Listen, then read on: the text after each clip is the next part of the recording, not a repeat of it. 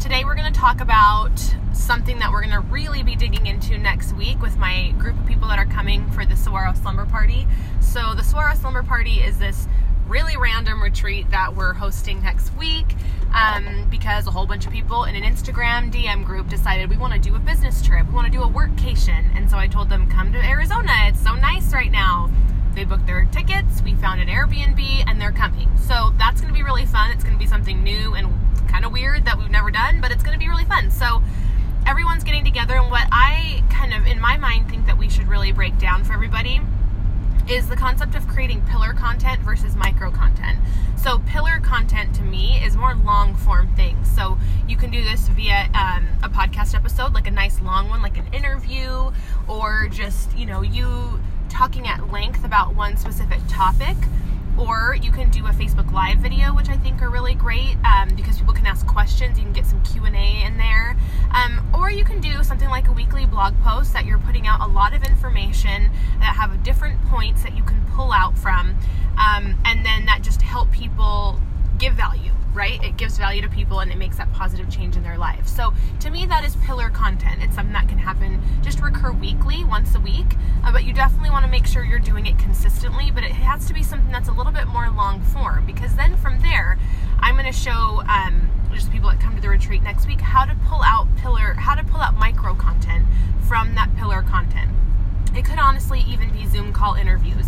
I want to start doing this, especially, I'm not even as good at this as I want to be. I want to start doing assessment calls, so people that are inquiring about working with me or just have little small questions about their business that I can help them with, I host assessment calls every Tuesday.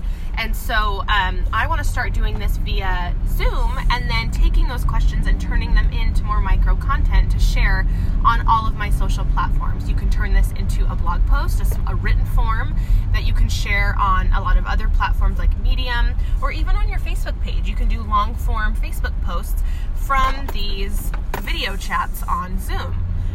Or you can do quote graphics on Instagram, or just use them for your Instagram copy.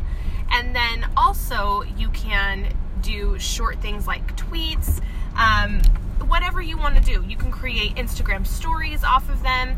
You can create Snapchat posts from them. There's no limit to really how you can remix this. The idea, though, is just to get this one big main piece of content, the main idea, chop it up into small pieces, and distribute them accordingly with content that is contextual. So Snapchat is very different than Instagram stories, and it's very different than your Facebook page.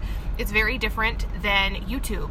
It's very different than your blog or a blog post. So really making sure that you know what kind of content works for you and your audience on each platform. Maybe quote graphics don't work for you very well on Instagram. Maybe you don't get a lot of engagement on that. But what you do get a lot of engagement on are pictures of your face, photos of your, like selfies of you, or of you and your husband, or of you and your kids, or of you and your dog. Maybe your dog, posts of your dog maybe get really, really high engagement. But that doesn't mean you can't take that photo of your dog and integrate some copy that is pulled from your larger pillar content. Right? Your pillar content might be a Facebook Live you did about authenticity in your business content. Well, you can share that picture of your dog on Instagram and then pull bits and pieces of that longer form content for the copy in your Instagram post. This is my favorite way to create Instagram posts for clients, because I'm not in their business, right? I have a client that's in an MLM, network marketing company.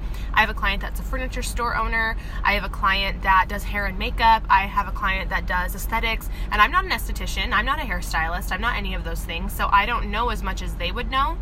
So my favorite thing to do is hop on a Zoom call with them, get all of the information that they want to share with their audience with their own words, right? Hear them speak about their experiences, and then pull from that to create my Instagram content and copy. That way it's coming from them. It's feeling really real and authentic coming from the person that I'm managing their account. But it's something that I can sit and do and batch in one sitting or in a few different sittings. I don't have to call and make this stuff up as someone who's not an expert in those fields. I take their words and I turn it into smaller pieces of content.